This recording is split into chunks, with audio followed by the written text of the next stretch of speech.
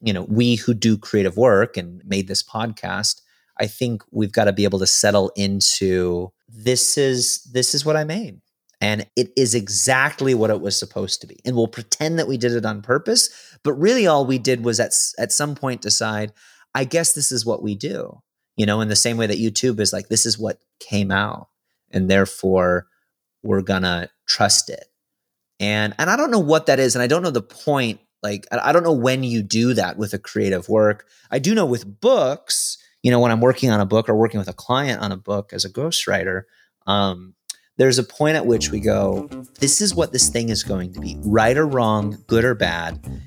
We're past the point of no return. And if we try to make this into something else, we break it. We break what it is about to become. And so we either double down on the path that we've started on, or we go back to the drawing board.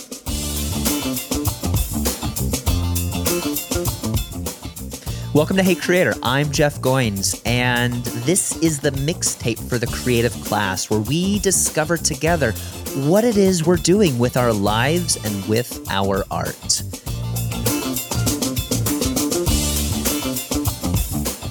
And I suppose that's a decent segue into this thing that we sort of accidentally, but at the same time somewhat intentionally created. And maybe this is an opportunity to go, hey, what was an accident that we want to repeat and now do on purpose?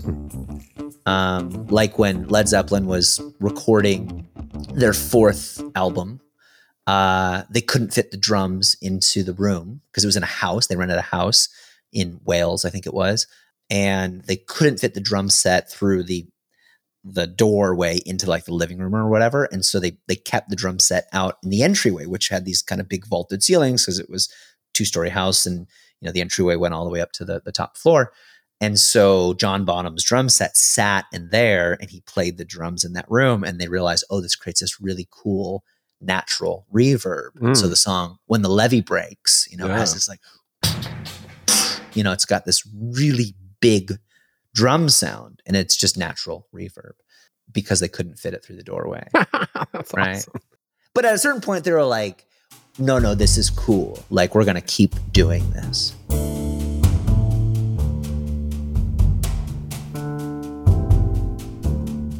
You know how like you get a bottle of wine and they give you like you give it like a sampler taste, right? Mm-hmm. I was at a restaurant and I was with a fancy friend, and he's a wine connoisseur, and he's studying to get his sommelier certification. And I was like, what would be a good wine? And he recommended this $300 bottle of wine, and I was like, all right. I thought he'd pick up the tab, so whatever. And he did not pick up the tab. Anyway, we got this $300 bottle of wine, this cab, this Napa cab. And, like they bring it to me and I smell it and sip it. And I'm like, cool. And then another guy who was there, he goes, what? He goes, does anybody ever send it back? And the waiter was like, no, that doesn't really happen. And so we were like, so is it just a formality? He said, the only reason you're doing that is in case like it somehow turned. It wasn't corked right or, whatever. Mm-hmm. We'd send it back. Not because you didn't like it, but because it was not right. He goes, this is a $300 bottle of wine. I go, what if we send it back? He said, well, I'd probably go get my manager and he'd come out and talk to you. Anyway, I got this bottle of wine, this $30 bottle of wine yesterday, which is probably the equivalent of a $300 bottle of wine at a restaurant with all the markups. Mm-hmm. And it's like a little musty. It's like a little has like a little and I smelled the cork, and the cork has like a little I don't know, moldy kind of like smell to it. The telltale sign, and you can always take it back to the liquor store. Just put the cork back in it. If it's corked, the telltale sign is if it smells like cardboard. The cork itself is like a little musty, and it's wine, right? Mm-hmm. I mean, it's 2018, I think. It probably is turned. There's probably a little bit of mold in it, but bro, I spent $30 on this. I'm gonna finish the bottle of wine, whether as long as it doesn't make you sick. Even if it makes me sick, I'm like, it's all right. It's okay. Like that's why I have an immune system. You're right with the marketing, the markup stuff. Like a wine cellar, regardless of whether it's retail or wholesale, they will take it back. no questions asked. But if I like tried it and it was I didn't like it or it was wonky and I went back to a liquor store, they'd take it back. Yeah. Yeah. If you take it and say, this wine, this is turned, I'd like to get another or exchange it, they will honor that because that happens once in a while. You know, with wine, especially like old, like a real French Bordeaux that's like 10 years old and it tastes like shoe leather. And like sometimes with wine, you're like, this is terrible, but I think it's supposed to be terrible. Like I think it's terrible and I think the problem is me. Right? You know? Yeah. Well, we're so used to like the New World, that California stuff that's like just bright, big, punchy, suck you in the mouth, fruity. But yeah, those old world wines, man, they are dry. You're like dry. I don't think I put liquid in my mouth just now. It feels like sand, Yeah, and they're great. Like as you said, with a steak.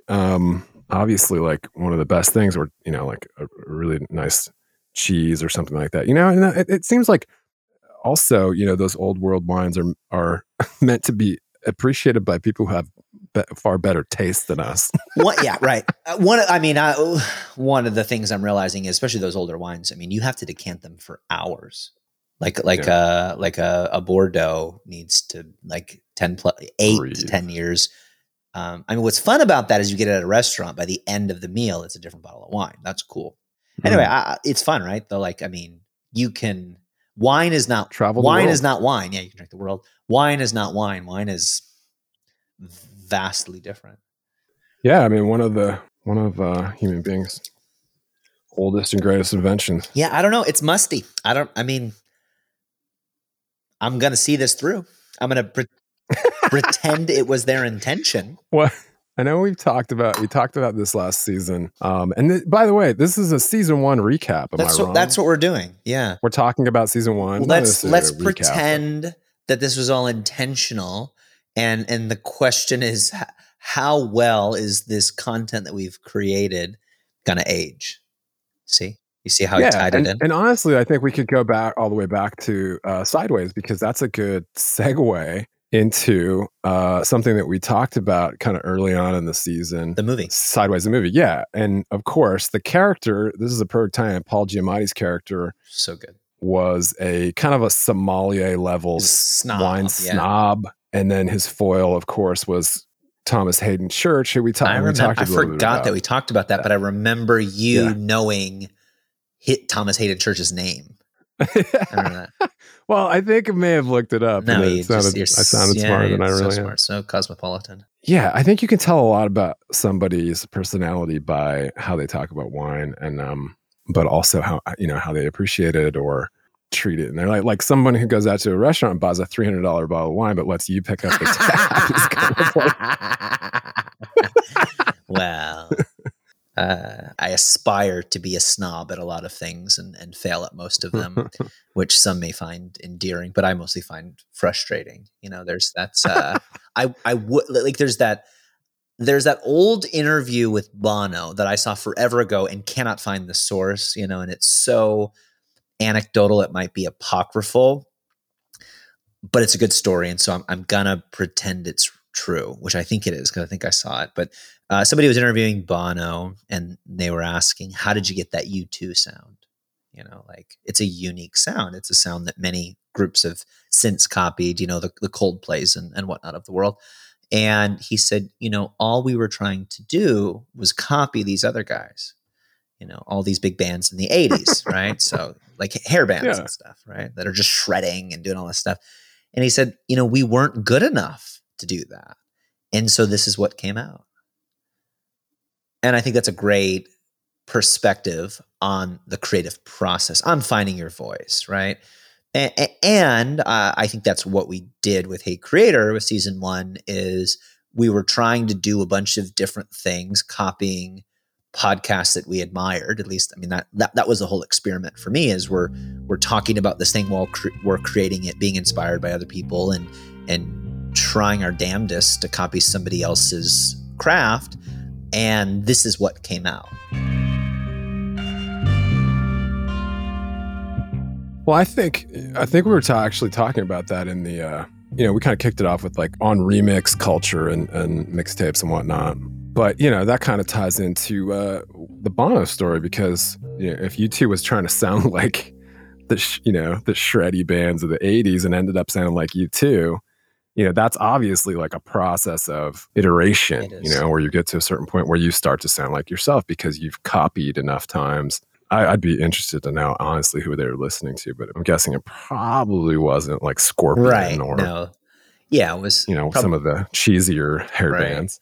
Yeah, I mean, like who's a big deal? If you're U2, who's a big deal to you? You've got the Beatles. You probably have Zeppelin. You've got who made a big splash in the 70s that you'd still be thinking about and whatnot. Yeah.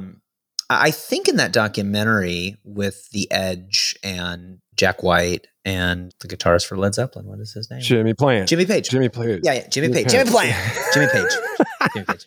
Robert Plant, Jimmy Page. Page Plant. No, it might get loud. They talk about that. And I do remember The Edge going, I wasn't that good at guitar. And so this is what I could do. I could play a few little licks and turn the delay way up. Yeah, I think you do have to copy to create. And there is this moment of realization where you go, oh, this is what it's supposed to sound like. So now I'm going to double down on that sound. U2 clearly doubled down on the sound of Joshua Tree and went, this is what we need to do. Yeah. And I think finding one's voice is the same thing as trusting your palate and going, this is a $300 bottle of wine and it's not my jam. Yeah. Like you learn to just know what you like. And I think for me, so much of my experience in the creative process is like, do you like this? Do you like this? Am I doing it right? Everybody says this is good wine. I had this experience not long ago where I bought like a really, nice $100+ bottle of Bordeaux or something. And I was like, not my jam. Maybe I'm doing it. My first instinct was maybe I'm doing this wrong. And fair, like, again, those wines need to be decanted for a couple of hours sometimes. And any actual wine snob listening to this is like, well, but, here's what you're missing. I admit that I don't know what I don't know. But there has to come a point with anything that requires subjective taste, like an opinion that is cannot be objectively measured. How good is this bottle of wine? It's as good as it is to you. There has to come a point, if you don't want to go crazy, where you kind of settle into, this is my jam, this is my style, this is the way, this is the stuff that I like, and this is how I make things.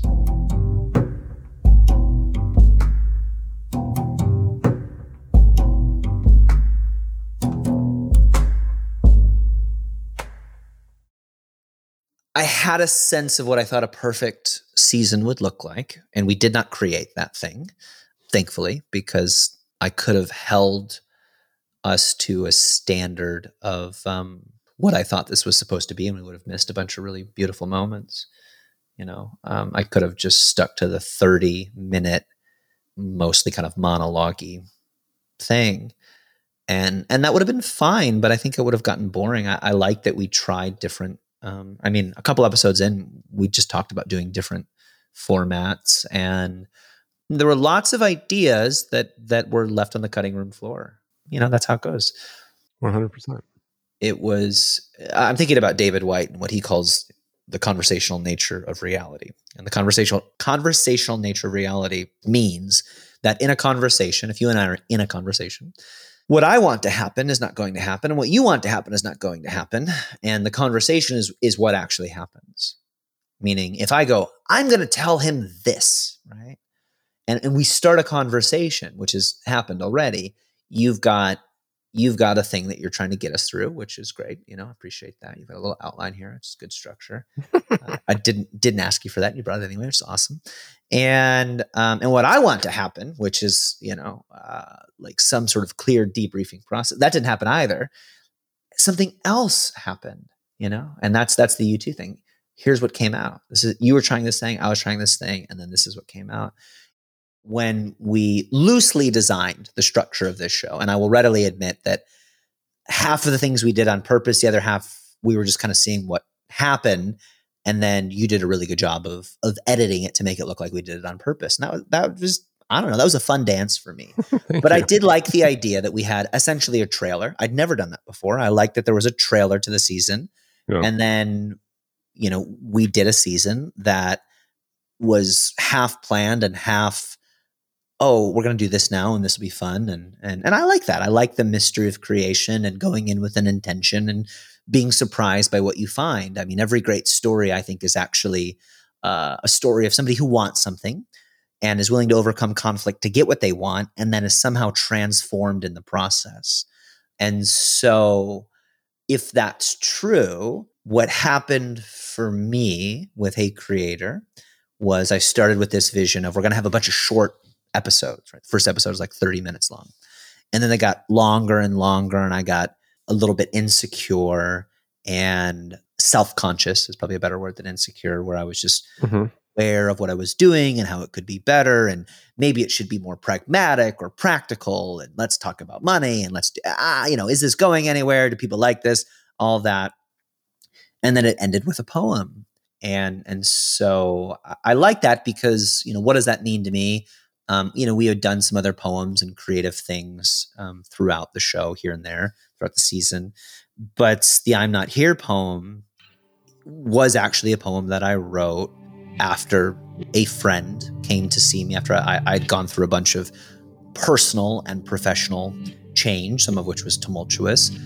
It made sense to end the season with that because a friend came to me and said, I wanted to see if you were still you. And, I wrote this poem to essentially say, I'm not, I'm not who you thought I was. I'm not who I thought I was. I am who I am right now. And the season explored those ideas. Here I am, post-divorce, post-big life changes, a lot of my personal convictions about life and the universe and what it's all about have evolved. And so what does that mean in terms of, creative work and how do those things sort of inform each other? And we were exploring those things in real time. And so, I don't know, it just felt fun to end with a poem about me actually not being here anymore. But there is something here. It's just not what you necessarily expected. And I think you always go into a creative project with like an intent. Like, I hope somebody gets this. And of course, people get all kinds of other things that you didn't intend, and that's fun. And it's really nice when the thing that I felt when I made the thing, it is also something that resonates with somebody else. There's reading some of the reviews and stuff. There was a handful of folks that I felt like, I don't know, got the thing that I was putting out into the world. And if you got something else, that's cool too. It's like, I don't know. I'll drink a glass of wine with somebody and be like, oh, I taste black currant. I'm like, what the hell is black currant? I've never had a black currant. I haven't eaten a black currant. I don't even know what are you talking about? Do you grow black currants, And somebody's like, well, Earl Grey tea. I was like, okay, I know what that smells like. Let's get real. I taste donuts. Why? Because I ate a donut this morning and I'm still tasting it.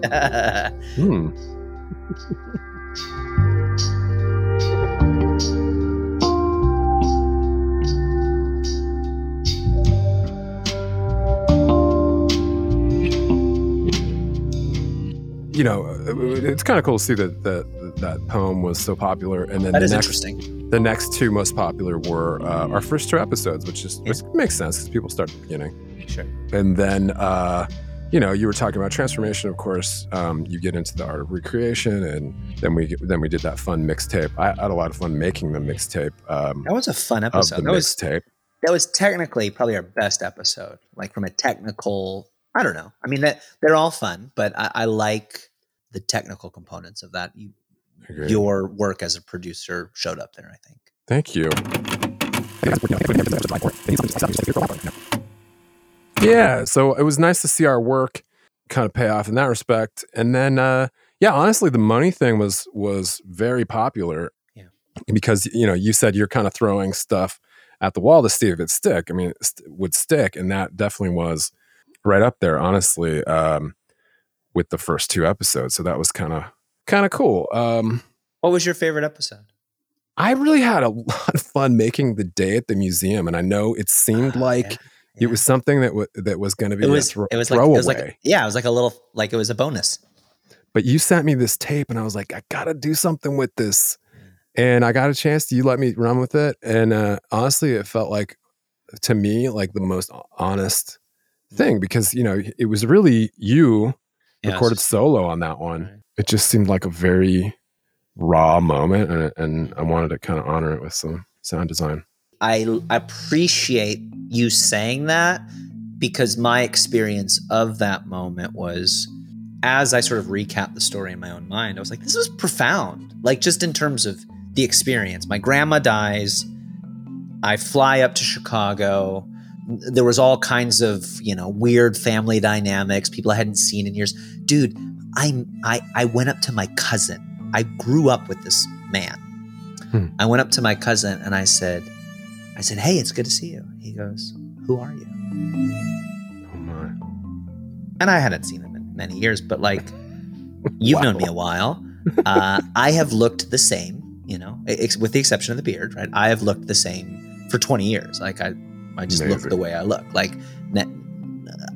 my hairline is sort of starting to recede, but I remember I went to college. People thought I was like 16 years old. I've just always looked younger than I am. My dad's the same way. So I've always kind of looked the same. Gained a little bit of weight, lost a little bit of weight, always just been kind of a youngish looking redheaded dude. And it's like, I walk up to my cousin and he goes, I'm sorry, I don't, who are you? Wow. And I go, oh, it's me, Jeff. Anyway. Was he taken aback, or do you think it was a slight, or you like, wait, like, he was genuinely confused. He was like, interesting. And I mean, well, he's probably going through something too, but yeah, you never know there's layers to everything, and it was just fascinating. I was just like, oh, hey, it's me. Yeah. And then, Chantel was with me, and, we went through all of that, and I had kind of my layers of feelings. Sometimes what's weird about a funeral, right, is what's weird about a funeral for me, I won't project this on anybody. What's weird for a funeral about me is I have all these expectations of how I'm supposed to feel. And then if I feel a little bit numb or something, I'm like, oh, I should, I didn't cry. Wasn't a particularly emotional experience for me. And it was fine. It was what it was. And then we go to this art museum, and that was like a transcendent moment. And I'm carrying all this stuff without being fully aware of what I'm carrying. Anyway, I'm glad to hear you say that, because I felt a thing, and I didn't feel like I adequately communicated the profundity of the thing, if you will. Like, this is a moment. Like, while it was happening, I was like, something is happening here that I'm going to want to capture in some way, and I don't know how, but it deserves to be captured. So I'm grateful to hear that it resonated with you, and I liked all the sound effects and engineering and production that you did around it, because you gave voice to a thing that I felt that I didn't quite know how to say, and that's an important part of the creative process, is being able to translate a feeling into like something that people can experience, a song, a book, a poem, whatever. So that's been the most fun part for me about this project is the dance that you and I have had. I've never had a producer like this, where you're an active participant in the thing that we're creating, and I'm not just like dictating, right? I'm just going, here's what we're gonna do, right? Mm-hmm. Yeah. I didn't know what to expect, but that was a lot of fun for me, and I felt like you got where I wanted to go more than I knew where I wanted to go sometimes.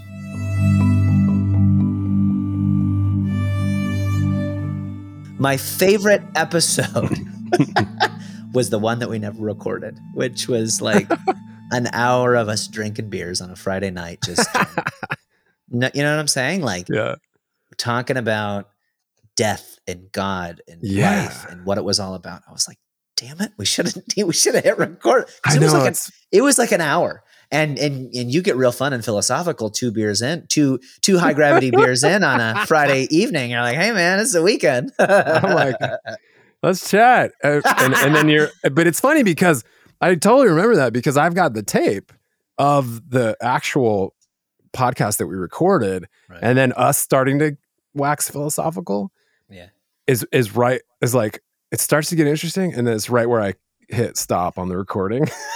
And then we just started chatting. We just went. It got real honest, and it was like, totally. It was cool. Yeah, but we'll do that. We'll do that episode someday. I mean, we will never do that episode is the thing, right? Yeah. Like it will never be, it'll never be. It was, and it won't be again. That's interesting. And we could try, and we might try, and it'll end up being something else. If we try really hard, it won't be good at all. Yeah. It's like a dream. You have a dream and you wake up and I'm going to remember that dream. If you don't like write it down immediately, it kind of fades. Totally. But you have this like really real dream that you swear like it must have happened. And then as you kind of enter another zone of consciousness, you just kind of forget the dream, right? Mm-hmm. And it seems to me that the creative process is a bit like that, where you're constantly having dreams. And if you don't capture them with some sort of artifact, and even that is not the thing, it's an artifact, it's like the Tenacious D, this isn't the greatest song in the world, it's just a tribute, right? Because we played the greatest song in the world that day and we'll never play it again. Because every performance, this is the thing that we've gone into a bit, philosophy of art. Like every recording of the thing is not the thing. It's just, it's a version of that thing. Yeah, I love that. I did really like the favorite one that we actually recorded was The Discipline of Disappearing for me. Because that was the one where it was like the three of us, then the two of us, then me on a stage by itself. And that was the thing where I was like, Did you get it? I wanted you to get it. We put a lot of thought into this. Yeah. And that was so cool because, I mean, that idea, and like, you should go back and listen to it if you forgot. What happens is, that it's like a cacophony of voices, and then slowly but surely, it's just Jeff on a stage talking to maybe an empty auditorium, and then walks out and shuts the light off. I didn't know how I wanted this show to go. On one hand, I thought I want it clean, I want it monologue-y, right? So we experimented with some of those episodes. Day at the Museum is an example of that. The outro is an example of that. And when I would go back and listen to them, those episodes worked, but we did a couple things where I kind of did a one-off monologue thing, and it felt a little stilted at times. It felt a little lifeless. And so one of the surprising lessons that I learned was I felt like the best content usually came out in conversation. Yeah. And then editing around that, so it wasn't some 2 to 3 hour long epic rambling of ideas. We got it in an hour or so. And I liked that. I liked taking the mess of a lot of ideas and a lot of concepts and then wrapping some structure around it. It felt like jazz. There's a structure here, but you don't quite know what it is. It doesn't exactly go where you think it's going to go, but it's not absolute anarchy, and it's not so clean and polished that it feels boring. No, for sure. I'm curious what that was like for you. I mean, mostly I'm curious what it was like for you, because I know what it was like for me. Well, yeah, it was absolutely interesting because I think at times some of my, as the color guy over here, adding insight and levity at times, I felt like it might derail you, but it absolutely didn't. It actually kind of fed into your thought process, which it was amazing to me that you could always bring it back to something very relevant to the point or the content or the, and then get back to that kind of denouement each time. But yeah, it was again, as you said, it was kind of like jazz. It kind of had that at times that improvisational feel to it, which I thought was really cool. Yeah, and I was going to say that that final most popular episode, the top 5, was "Am I Really Retiring?" Kind of our final farewell before the farewell, but which makes a lot of sense. And it was like your rising of the phoenix or something like that. From a personal level, like for the end of from a personal standpoint, for the end of a season of a podcast was really apropos. I don't know how you felt about it, but it seemed pretty great. Yeah, I mean, I think how you start something and how you end something is really what people remember. And so the season itself was clean to me in the sense that we started with a lot of intention. We didn't know exactly where we were going to go. But I had a fairly clear idea of where we might end up. Sort of. I mean, that's kind of. I knew we would end somewhere, I guess is what I'm saying. And I knew that very succinctly. I knew that I wanted a contained ending. I wanted a contained season. And there was sort of this messy middle of exploring different kinds of episode concepts. And looking back, I thought this was the beginning of something new. And the truth is that the first season was really the end of something old. And it was a farewell. I mean, I said goodbye to my grandmother. I said goodbye to 10 years worth of work. I said goodbye to a relationship. And it took a season to actually like walk out the door. And maybe that's true, you know, and I have said before that everything ends before you think it does. And I think that's true. And goodbyes take longer than you want them to. At least sometimes, you know, he's got to throw sometimes in there. So, you know, it was sort of like a long goodbye. And I remember when I was playing music in Taiwan, this is back in 2005, year after college. And we would play all these like cafes and stuff. We played at an all-girls school. We played at a shopping mall a couple of times. We played outdoors a number of times. But there was this one guy that we kept bumping into, this older Chinese fellow who, I don't know, 50s, maybe 60, felt old at the time for sure. Didn't have all of his teeth. And we kept bumping into him at these different shows. And then on the last day that our band was in Taiwan, we were just outside of Taipei in a city called Danshui. We were saying goodbye to all these people that we'd met that month. And we went out to breakfast and we said goodbye and hugged each other. And then we went out to lunch and we said goodbye and hugged each other. And then we like bumped into them on the street and they were like, oh, you know, we said goodbye and we hugged each other. And it was a lot of melodrama, you know? And I was like, all right, goodbye, you know? And then I bumped into this guy, like last 30 minutes before we were taking the bus, you know, to the airport. I bumped into this guy that had been to like all of our shows and was this older guy. And I was used to like these like melodramatic, emotional goodbyes. And, you know, we're a Christian band playing all these coffee shops in Taiwan. You know, we're on a mission from God kind of thing. And I bump into this guy and I go, just total happenstance. Like I'm out of the city market doing one last walk through Danshui to smell the stinky tofu, and which wafts through the streets. If you've never been to, you know, Southeast Asia, it's smell. Well, why is it called stinky tofu? Because it smells like shit. It smells like feet. And I bump into this guy and he goes, oh, hey, he goes, what's going on? And I said, oh, we're leaving today. He goes, oh, you're leaving? I go, yeah, we're headed back to the States. We're headed back home. And he goes, well, see you in heaven. And he just turned around and walked away.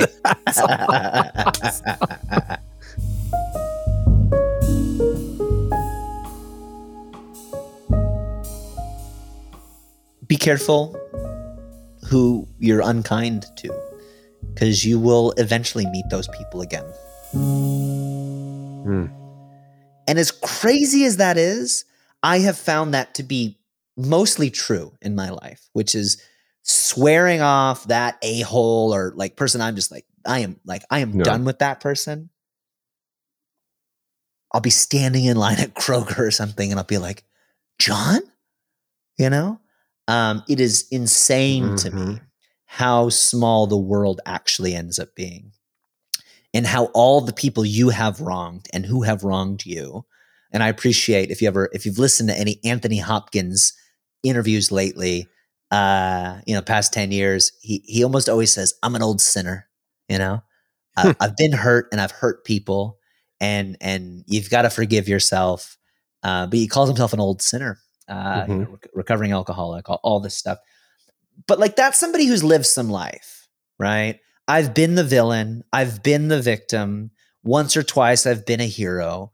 Like, welcome to life. It's not clean. And you've hurt some people and you've been hurt some people and you've misunderstood some things and you've been misunderstood. And, that's your own experience. But try to treat everyone as if this isn't the last time you're going to stand in line with them or go through something difficult or sit in traffic behind that person. Act as if you're going to bump into them later in life because you just might. And in my experience, it's almost guaranteed. Like all the people I'm like, I'm never seeing that person again. I don't care what happens. I've had a reckoning with that assumption.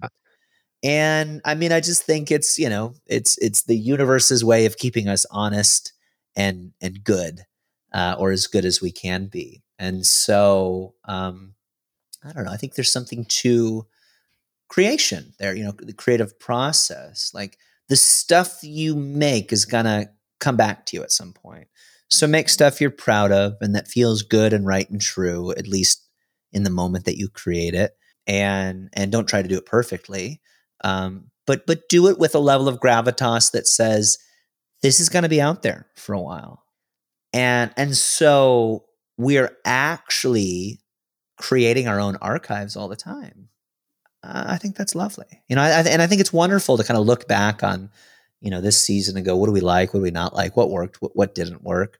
It's a good debrief for me because the thing it's true of a lot of creative works in my experience, which is like, I felt like we were kind of like fumbling and making it up as we went along. And you look back and you go, no, that kind of worked, that worked more often than it did not, and the things that felt chaotic, now kind of, come across as endearing or, I don't know, unique. What are your thoughts on that? Yeah, no, I love all that.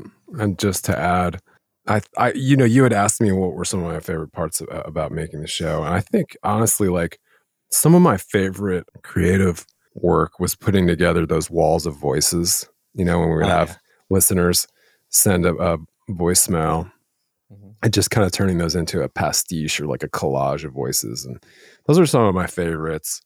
But in truth, I thought, but there was this a nice review that we got, a nice 5-star review we got on Apple podcasts, which I will encourage listeners to leave us a review. If you like the show, or even if you didn't like the show, just go leave us a review. All of your input is valuable to us for the following season. But Dwight left us a 5-star review. I can't really, I would say his full username, but I think it got cut off. I don't know. I Googled it. I didn't know this is a reference to an episode of The Office. Oh, okay, cool. Perfect. Dwight, you ignorant SL is his name, which is shorthand for Dwight, you ignorant slut. That's what I thought. Yeah. And I appreciate things with layers, Yeah. And what's funny about this is the most thoughtful review that I think we've gotten thus far. Or at least, it's very thoughtful. And the name is Dwight, you ignorant slut. And here's the scene, which is like mental health day, safety training. And I think season 1 or 2 of The Office, safety training. And Michael is on the roof and Dwight is below with a bullhorn. And this is like it's a dramatized, scene. Where Michael is trying to communicate the seriousness of mental health, and of course he's doing it in a terribly ignorant and misapplied way, as is the way of Michael Scott. So Michael Scott, my life, oh my life. Dwight Schrute, Michael, what's wrong? Michael Scott, everything's wrong. The stress of my modern office has caused me to go into a depression. Dwight Schrute, depression? Isn't that just a fancy word for feeling bummed out? Michael Scott, Dwight, you ignorant slut. Depression is a very serious illness. I just love the random reference to a beeline in an Office episode. Anyway, back to Dwight, you ignorant slut.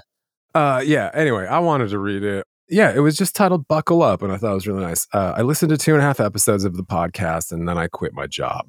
I mean, that kind of sums up the review. Bam, really slam dunk. That's the short review. The long one is this. Jeff's a creative on a constant journey of discovering himself and what brings him joy. His stories all speak directly to what I've wrestled with as a writer. Who am I? Why am I here? Where do I belong? Listening to these issues is like sitting in a coffee shop, chatting with a friend, that friend who unapologetically dives into a complex, soul-searching conversation. Or maybe it's like comedians in cars getting coffee. Thanks, Dwight. I don't know. It depends on the day and whether I'm in the car. My point is shut up, buckle in, listen up, because Hey Creator is about to take you for a ride. Boom. I love that. He got Mic it. drop. Yeah, mic drop. This is actually quite funny. You know, maybe it's like comedians in cars getting coffee. I don't know. Depends on the day and whether I'm in the car. I'll take it. We'll take it, right? It's funny. That's pretty cool. Yeah. I mean, what's cool about that show, the Seinfeld show, Comedians in Cars Getting Coffee, is it seems to be kind of offhanded and there's something sophisticated happening, It's the classic trope of there's something else going on under the surface. I've heard it said that almost every great story has an undercurrent of things are not what they seem, right? Like you start Lord of the Rings, you're in the Shire, everything's great, but like things are not what they seem. Something is about to happen, right? And that's the truth of life, which is something is about to happen because something is always about to happen, right? That's life until it's over. Something is happening. And creativity, art, is the process of pulling out a moment and creating an icon, an image, an artifact of that moment as an expression of we don't know what's going to happen yet. And like a good bottle of wine, this is probably not for everyone, but hopefully it's for someone. And I love that. I mean, Dwight sniffed what we were trying to put out there and that we were sort of sniffing along with him and everybody else, which is, what is this thing? I don't know, but it's something. There's a line in a great book that I read earlier this year by a guy named Boyd Vardy, and the book is The Lion Tracker's Guide to Life. And Boyd is an actual lion tracker who, grew up in this national preserve in South Africa. And his job was to track lions, track various game, for safari tours and I think sometimes hunters.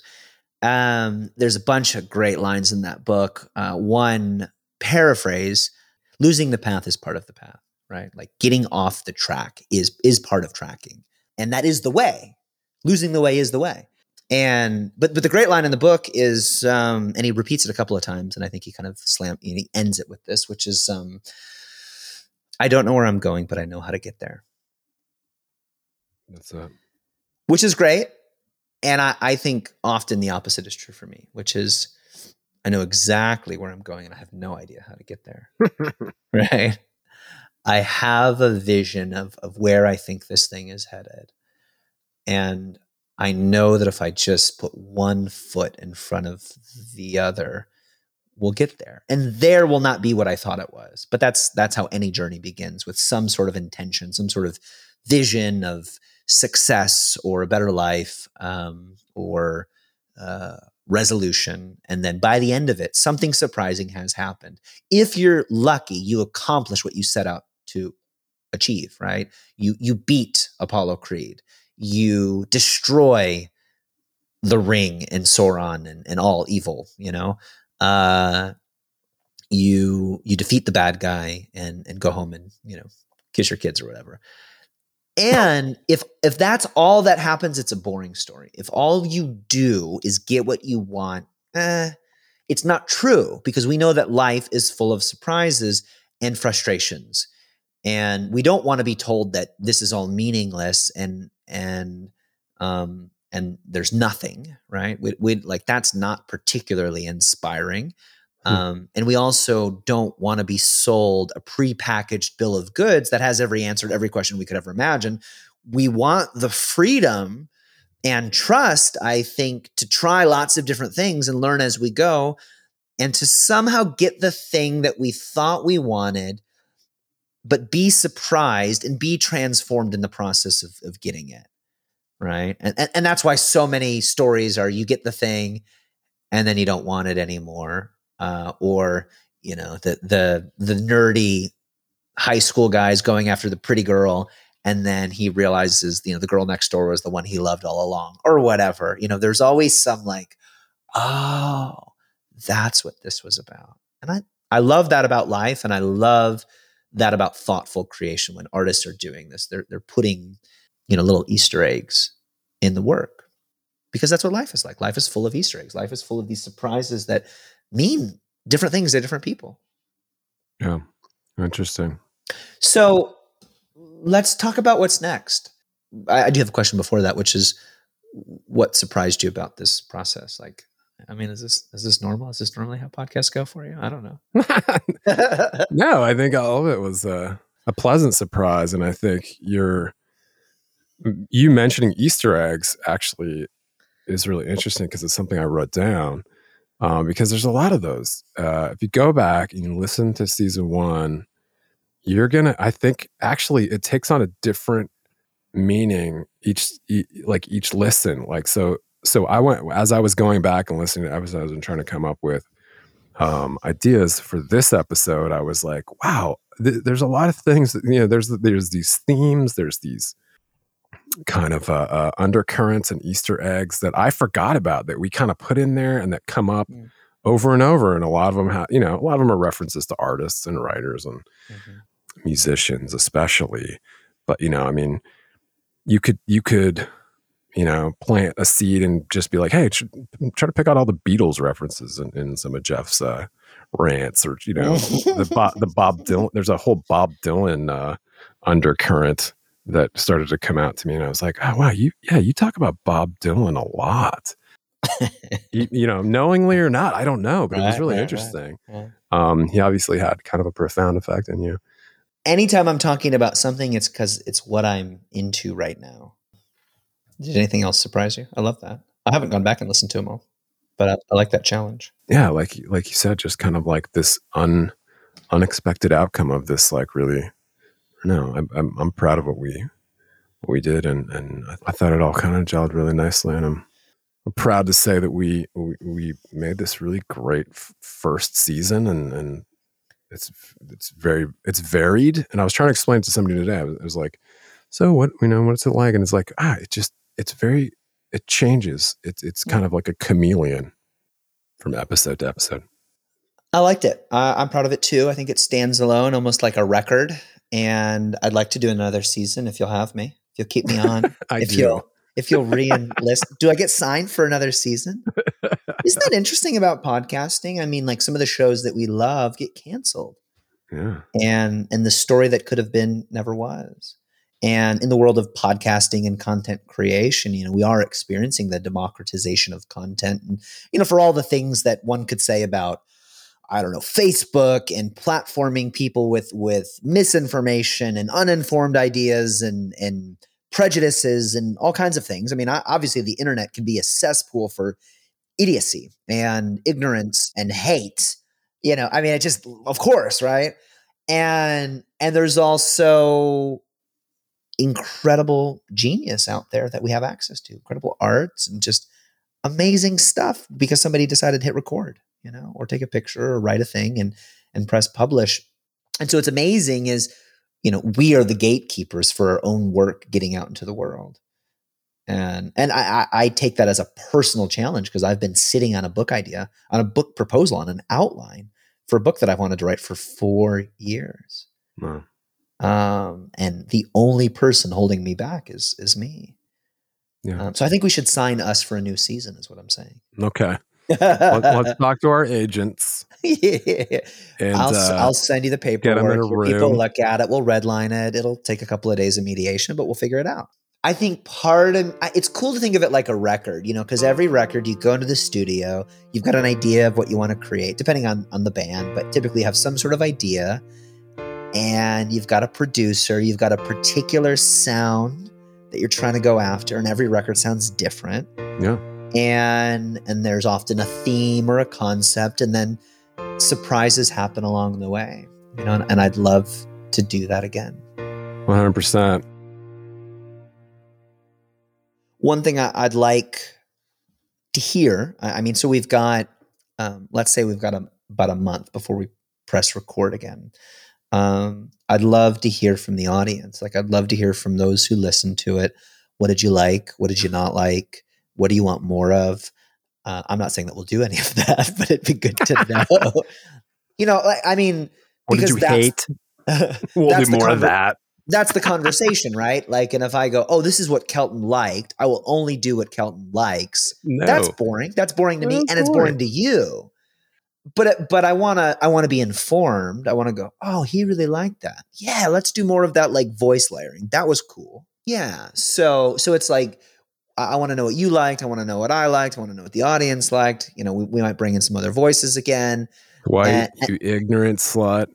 Dwight, you ignorant sluh. It's just sluh. Oh, sluh. Sorry. Yeah. Comma. Dwight, we're going to bring Dwight on here. Because I hope so. He, she, I they hear get it. He, she, they story. How do you address, what is the gender qualifier for a sentence, for a not even a sentence. It's a fragment. I don't know. I don't want to gender that like it is a name. Maybe Dwight's last name is you ignorant sluh. Which is really, really an interesting coincidence. That it correlates with an Office episode and a line on the Office episode is very strange. But the universe is weird, man. It's weird. It was truly a pleasure, Mr. Goins. Likewise. What if I called you Mr. Goins throughout for an entire season? But you don't explain it. Yeah. And I just call you the wrong name for an entire season. I call you Kelly. That was my nickname growing up. Kelly, really? And you go, that's not my name. Jason.